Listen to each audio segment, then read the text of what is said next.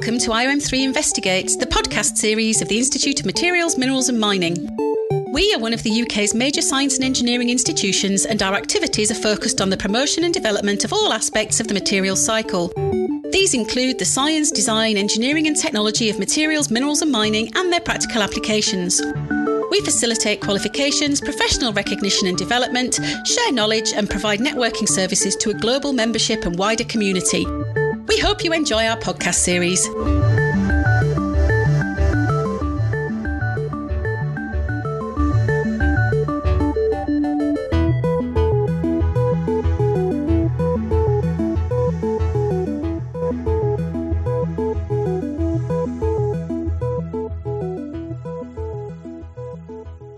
Hello and welcome to the latest podcast in our IM3 Investigates series. My name is Ian Bobrick and I am the Director of Membership and Professional Standards at IOM3, and it's my great pleasure to introduce my guest for today, Colin Cumberbatch, who has recently been appointed as the Chair of our Mining Technology Group. Hello Colin and welcome to today's podcast. Well, good morning Ian. Thanks for inviting me to this. It's certainly an exciting thing to be doing. Excellent, thank you. Well, as always with these podcasts, would you like to share with our listeners a bit about your background and career to date, please? Yeah, sure, yeah. Well, actually, by background, I am a geologist, and it goes back a long way to almost childhood days when I first got interested in things like minerals. I've still got a couple of books on my shelf. I'm looking at them right now, going back a long, long way, covering things like natural history collecting and so on.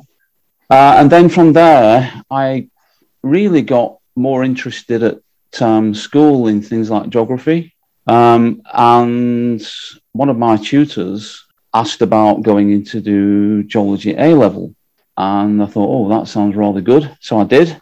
And thereafter, I went to university and studied the subject. That was at Hull University. That course was a straight geology degree, but it had some very good mining and industrial minerals modules on it. After that, I decided to study further. I went to do an MSc, and that was in industrial petrology at Queen Mary College. Now, that was all about applied mineralogy, really, and materials, construction, quarrying, blasting technology, engineering, geology, and all that sort of thing. After which, I went into a period of consulting. My very first job was in engineering geological consulting based in the southeast. However, I think I was a little bit, if I'm looking back now, I was thrown in very much at the deep end there. It was really a job for somebody with 10 years experience, and it was very difficult. And then an opportunity came up to join the extractive industry sector.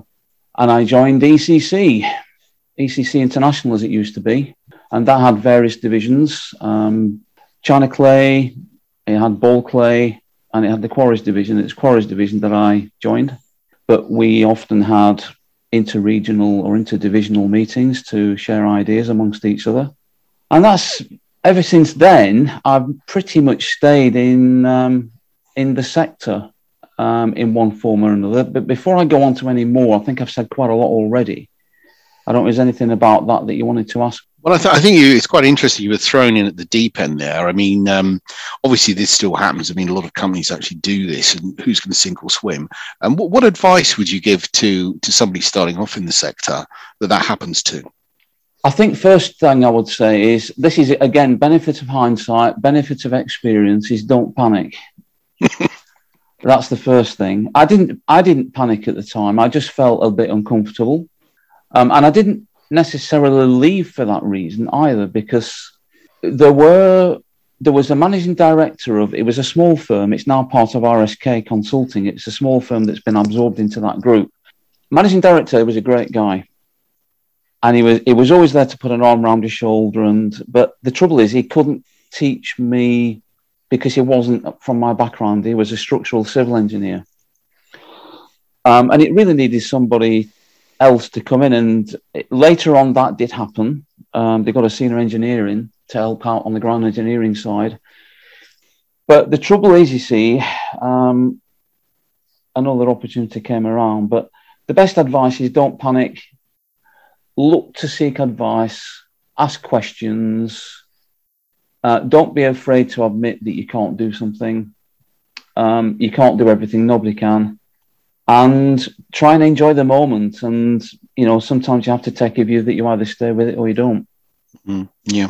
I mean, mentors are very important in any industry, not just the extractives industry. And I've been very fortunate myself to have had them in the past. So I can understand from your perspective there. What was there any particular, what was the most challenging project that you were involved in these formative years, and why was it challenging for you? Okay. Well, I think in the formative years, I will move on to the extractive sector at ECC for that question, because, and talking about mentoring, I had a great mentor there, Dr. Clive Nicholas, who led the department.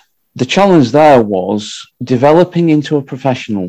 All projects were done in such a way, there was a lot of support given by senior staff, but at the same time, you were expected to come up with your own opinions, design your own projects, write your own reports. And I was in a position where that was new to me. I was having to reach out and get to a standard that I'd never seen before, even at university. This was in a professional and industrial environment where money counted and your decisions had impact. So there wasn't any particular project in that regard. It was all about growing up. It was all about becoming a professional. And it was at that time, actually, that I first got introduced to the Institute of Mining and Metallurgy, which is now, of course, part of IOM3. And I've been a member ever since. So I learned about the profession. I recognized what it meant. And I took on the CPD side and have stayed with it ever since. CPD is something, obviously, that's been around for a long time. We haven't actually called it that now, because people are having to submit records to remain part as registrants. What would be your advice to somebody, to a young practitioner about CPD, somebody coming into professional, somebody sort of at the early sort of career stages?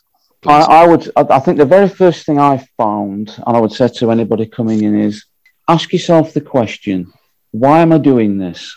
Do you believe in it? Or do you want to do it just because others are doing it and it gives you another couple of initials behind your name?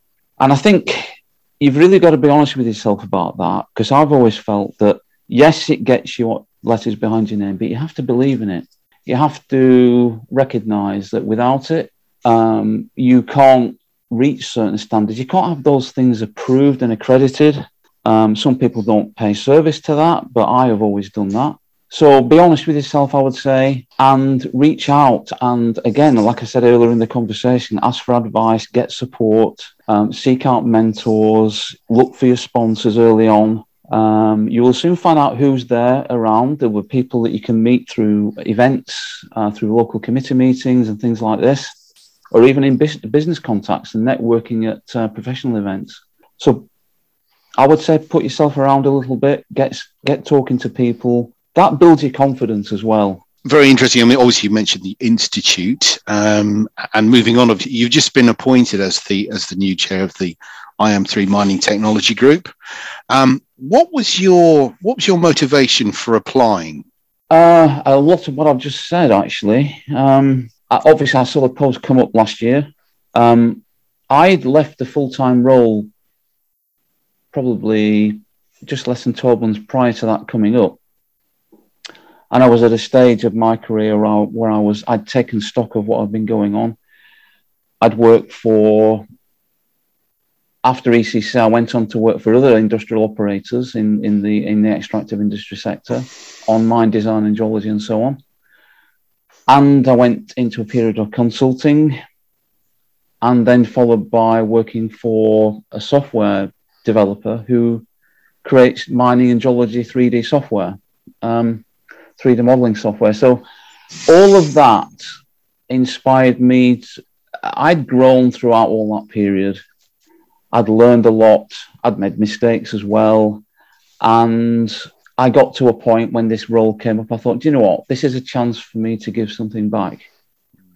This is a chance for me to almost reverse my role and say, I started off all these years ago with this body. I became chartered. I've respected that chartership. I've valued that chartership. And it's time to, as I say, reverse it back and see what I can do for other people. Yeah. Excellent. Well, I think one of the things when people do actually volunteer to chair these technical groups, it's a bit like the iceberg concept. What they see on the surface isn't what is actually underneath, because there's an awful lot. It's a bit like, jumping over a hurdle and realizing the drop is about 6 foot and it's about a 2-foot fence. You don't actually realize what's there. So, what is it that you're hoping to achieve as chair? What would you like this group to achieve, say, in the next 4 years? Okay, well, mining technology speaks for itself. The two words, mining and technology, go very much hand in hand. The trouble with it is that mining's got a bit of a reputation, and any of us that have been associated with it know that it's got some problems to resolve. But it's also got some great innovations, and whether that be through transport, whether that be through safety. I mean, safety has moved on massively over the last 2 or 3 decades. And that's through technology. It's through application of people. And I find that very motivating for me. And I think that I know that this group has been successful over the last few years, mainly thanks to my predecessor. And I want to continue that. The IOM3, it's one of the cornerstones of the body.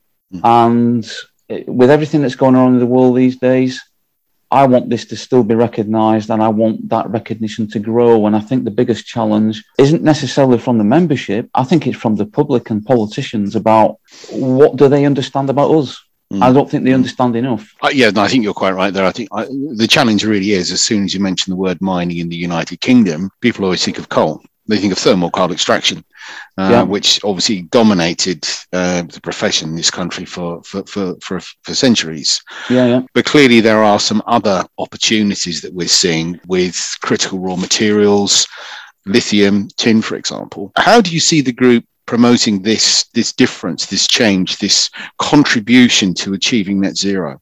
We have to look around in our own backyard, first of all, and ask, again, it's asking yourself the question. Not just take things for granted, not just jump on bandwagons. Ask yourself the question, what society do we live in, and why do we do it this way? And if we do continue to do it this way in a growing population that we've got, how do we continue it? We as people demand things, and I think that gets often overlooked. And I think the promotion has to be getting the message across why we all enjoy the things that we do and where they come from. That message can't be said often or long enough, because although we all know that that's a message that needs to be said, it's so difficult to keep that impetus going. And I think if we can actually get the message out that some of these, actually the older mineral sites coming back on stream, ironically, a lot of these are old sites, don't forget, and old locations that have been developed before, and now we're going back on them, and it actually for a great reason. And there's an economic side to it, there is a demand side to it, there's a technological side to it, and all the reasons, whether it's net zero or otherwise. And we need to keep that message going, I think. Very much so. And I think the statement, if it's not grown, it's mined, is something that we need to keep people reminded of, as it were, as we move forward. And I think one of the challenges I always have when people talk about mining, when they ask me where I work, for example, is, this is terrible, this is shocking, you do this. But then I hold a mobile phone up and I say, have you got one of these? And of course the answer is always yes. And I say, where do you think where the raw material comes from, of course? And it's even more basic than that, Ian. Where do you live? What do you live in? What do you sit on? Where's that come from? That's okay. Some of that's grown. Some of it isn't if it's synthetic. Depends what it's made of. And every single thing that you touch, you can ask that question about, can't you? Absolutely. Yeah. Oh, no, absolutely. Absolutely. One of the challenges I think that's being faced now is we've having a phasing down of coal following the COP26, which was, I think, slightly watered down for phasing out. We've now entered a period of geopolitical uncertainty with what's going on in Ukraine and Eastern Europe. And obviously now some countries are looking at revisiting coal extraction for energy supply. What's your view on that? I think it's somewhat ironic. It's ironic that it's an energy source that a lot of people have relied on in the past and created certain industries and created certain standards of living. Obviously, in this country, a lot of it was dying out decades ago, back in the 80s, actually. It's not new that it's just disappeared. It's been disappearing for a long while. Oil and gas clearly played some role in substituting for that, and nuclear to some extent. But isn't it ironic that it's an easy fix now, isn't it? The resources are still in the ground. And it's not just the UK. Places like Germany, for example, closed off a lot of their resources, and now they're going back to them. And it's almost, I feel a bit sorry for those people that have been castigated for this in the past, and yet there is still reliance on them. That's clear. That is clear.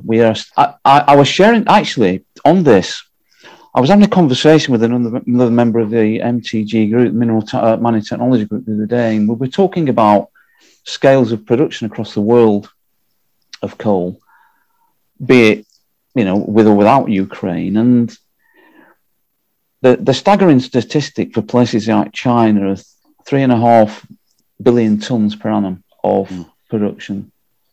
And we never got anywhere near that. And we can't do anything about it. We in the UK can't stop them doing it. Australia, the US, they've all got big reserves and they've got pretty big outputs as well. Indonesia, other places. A lot of those countries trade with each other as well. China and Australia trade with each other a lot. It's easy for us to sit back in our armchairs back in England or Scotland, Northern Ireland, Wales, wherever it is in the UK, and say we shouldn't be doing this. But look at the rest of the world and why is it happening? And right now we've got an energy problem.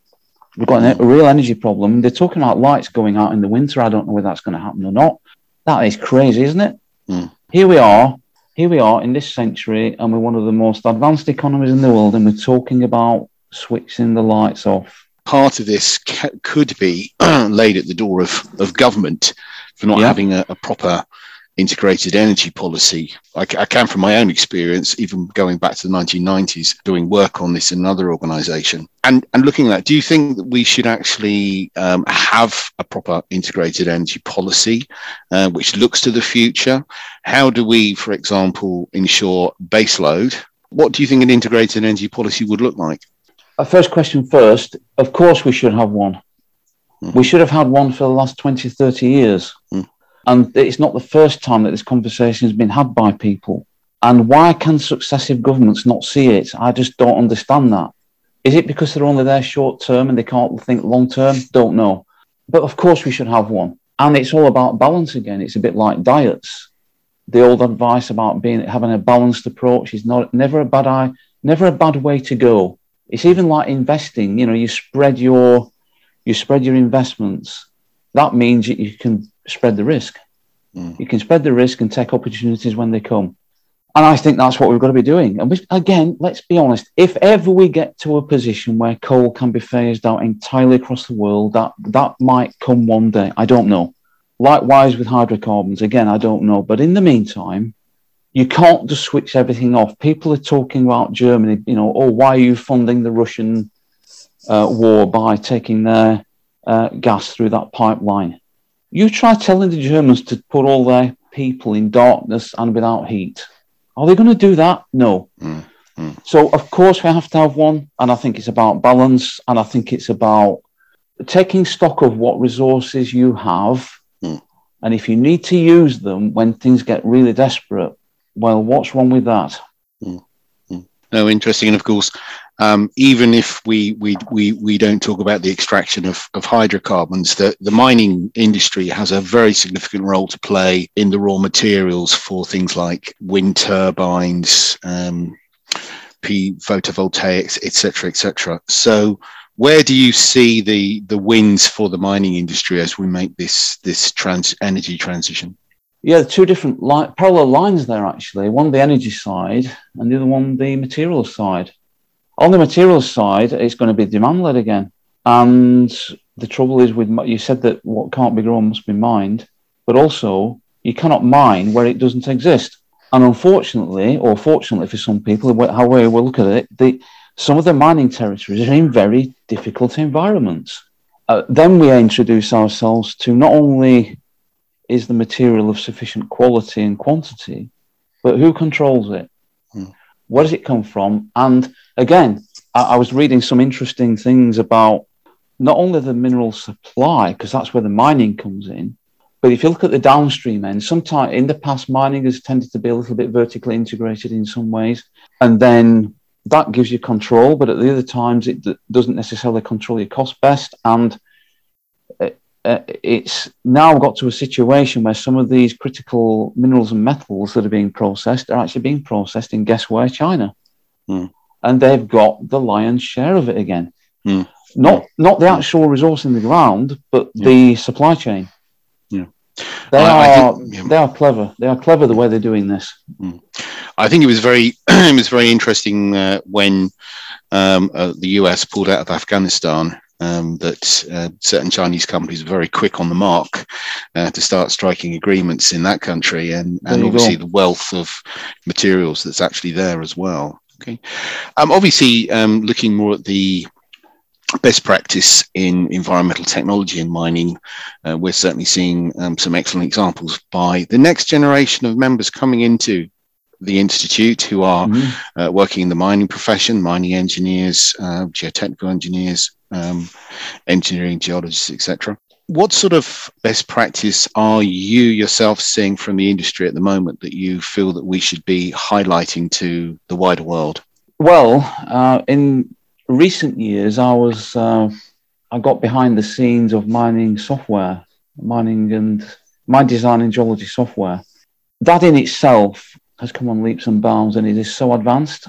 And I think this is an area where people can take an interest, because it's not only about looking at what's in the ground and getting out on the site. It's also about thinking. It's also about application, and it is genuine design. You can be very creative with it. And I think these are areas where the next generations might well get more from things. It's not just a case of saying, oh, what do you think this mineral is? It's what can I do with it? And how do I safely get it out of the ground? I can design something accordingly. That's one area. The other area that I think is very interesting, in the last 12 months, I've been on a couple of webinars, and there was a recent article about, I think it's Rio Tinto in Australia. I think it's Rio. It's one of the majors anyway, who have now pretty much at the stage where they can remotely manage some of their operations. And they've got these like technical centers that people can do things from a distance. Not all of it. They can't literally dig it out the ground from a distance necessarily, but maybe that's coming. And this is exciting stuff. However, there is a downside to this. We mustn't lose sight of that excitement of being amongst it, going out there, seeing the scale of it, getting the feel of what goes on and the impact of getting something wrong. Because if you don't do that, you can't come up with sensible recommendations. I attended the ABMEC conference at the end of last year, and Komatsu, who obviously make a lot of equipment, actually showed me what a mine site of the future would be. And it was very remotely controlled. A lot of smart technology. We were seeing Industry 4.0 there in lights. And certainly from what we're seeing from our newest members involved in the industry, Industry 4.0 isn't just creeping up on us, it's now tapped us on the shoulder. And a lot of these people are using coding as part of their course. They're being taught coding as well as the fundamentals of mining technology.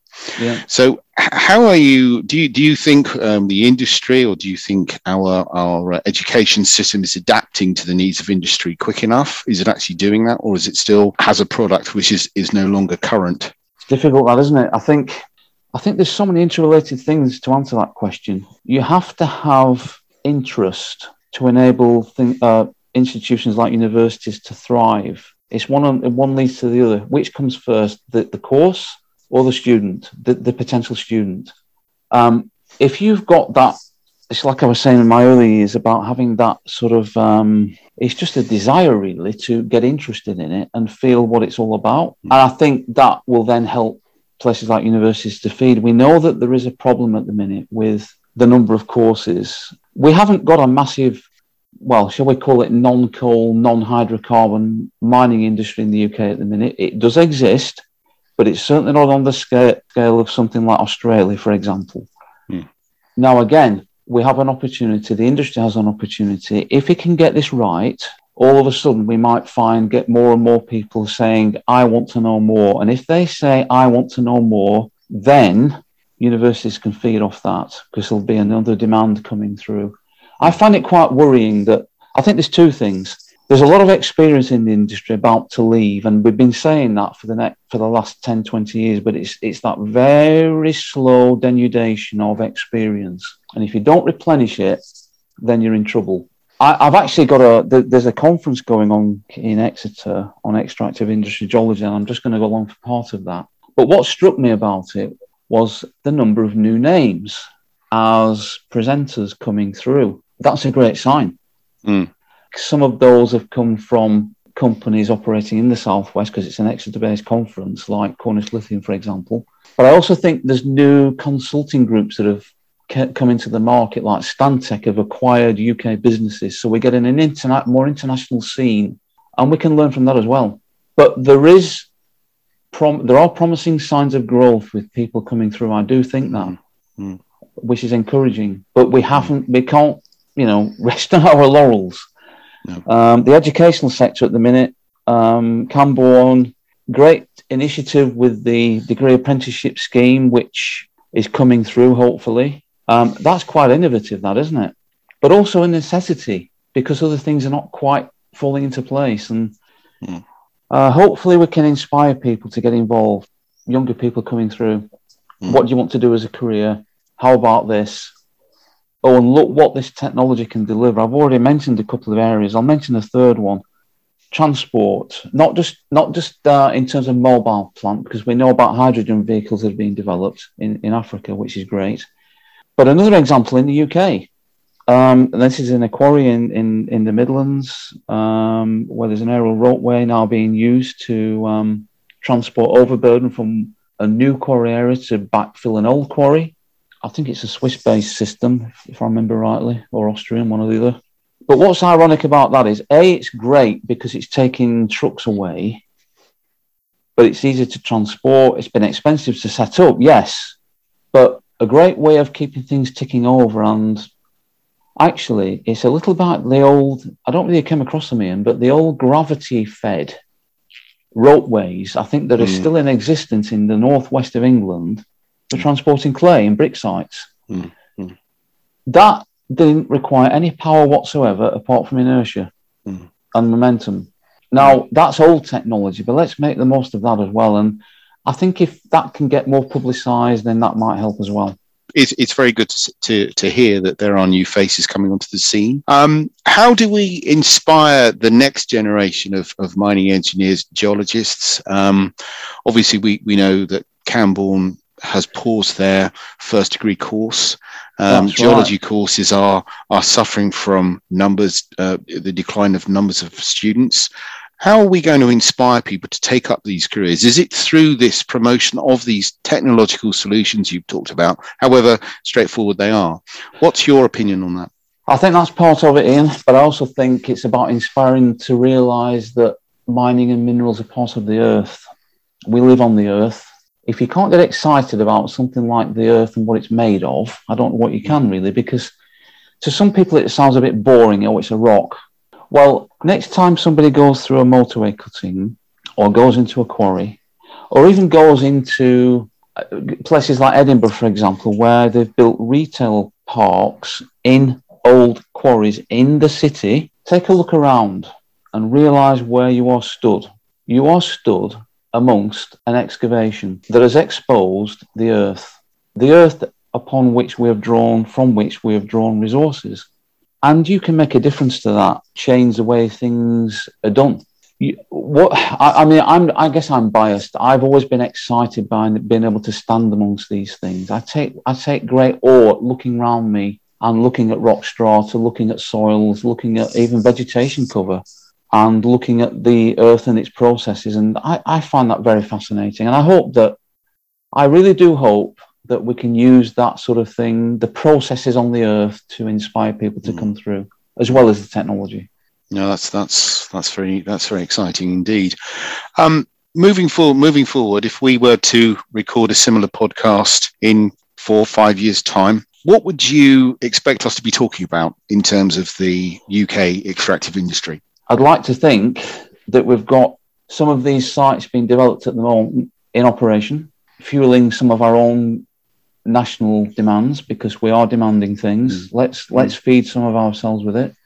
I'd like to see some of the problems with the education sector resolved and more courses being taught again. Because I think the other thing, just one point on this actually, one quite worrying trend is protests about education sector in mining. I know one or two groups out there who are actively boycotting or encouraging boycotts of these things. And I think we've got to get the message across about that as well, that it in terms of being able to influence people, you have to be able to negotiate with people as well. And, it's not going to be an easy ride, but the opportunity is still there. And with all this demand going on, it's almost going to become a no-brainer. Unless things change again, of course. In 5 years' time, who knows what might change in the world that we're having an entirely different conversation.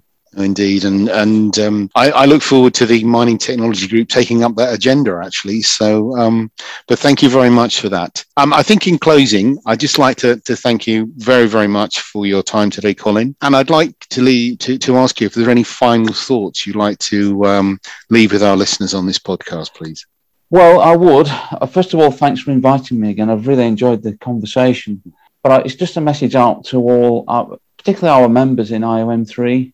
Please take a look at what we do. Keep up to date with us. We are trying to remain active in Mining Technology Group. We are one of the largest groups in the IOM3. We've got a lot of very proactive people with good ideas. We're trying to put on meetings. We keep newsletters going.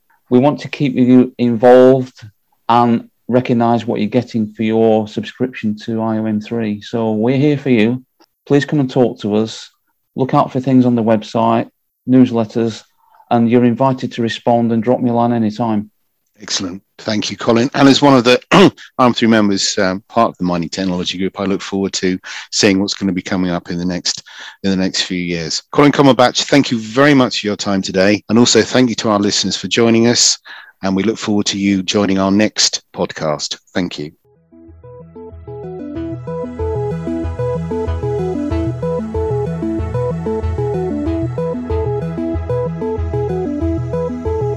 Information about us, visit iom3.org. Or to keep up to date with our latest news, follow us on social media using @IOM3 on Twitter and @the Institute of Materials, Minerals and Mining on LinkedIn. If you're interested in our upcoming podcasts or want to get involved, please subscribe to hear more from us through Apple, Google Podcasts or Spotify.